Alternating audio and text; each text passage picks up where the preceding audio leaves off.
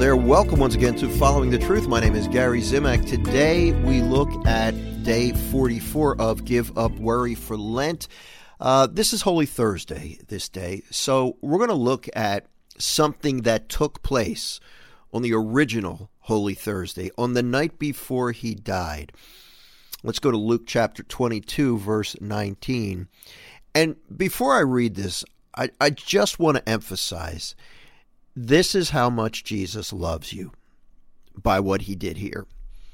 Luke 22:19, and he took bread, and when he had given thanks, he broke it, and he gave it to them, saying, "This is my body, which is given for you. Do this in remembrance of me." And what Jesus is doing here is leaving us his permanent presence in the Eucharist. But he's also pointing out, this is my body, which is given for you. He gave up his body for us when he died on the cross on Calvary 2,000 years ago. And he continues to give us his body in the Eucharist.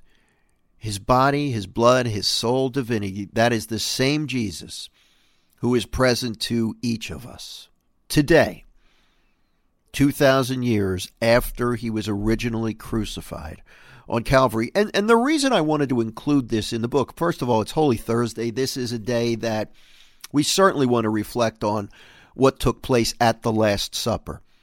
The Lord loves us so much that he didn't just want to be present to us spiritually.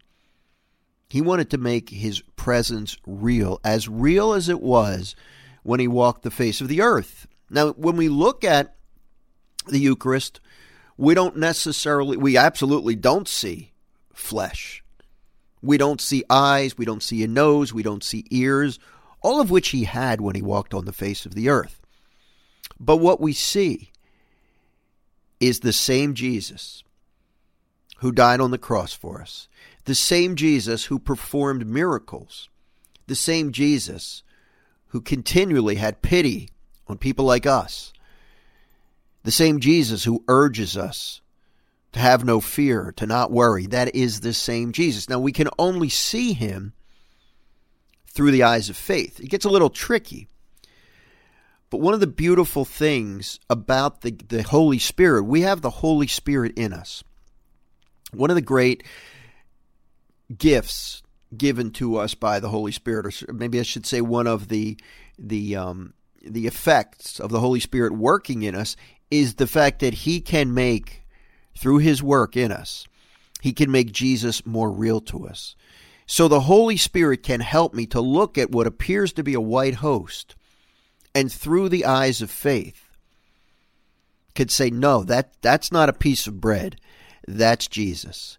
Common sense, deductive reasoning isn't going to do it. It's just not. But the gift of faith, which is given to us along with the Holy Spirit when we are baptized for the first time, we receive faith, we receive the Holy Spirit. And through the work of the Holy Spirit, as that faith comes alive, we look at Jesus in the Eucharist and we say, yeah, that's him. Now, that is something that we can work on with the help of the Holy Spirit. That's a prayer.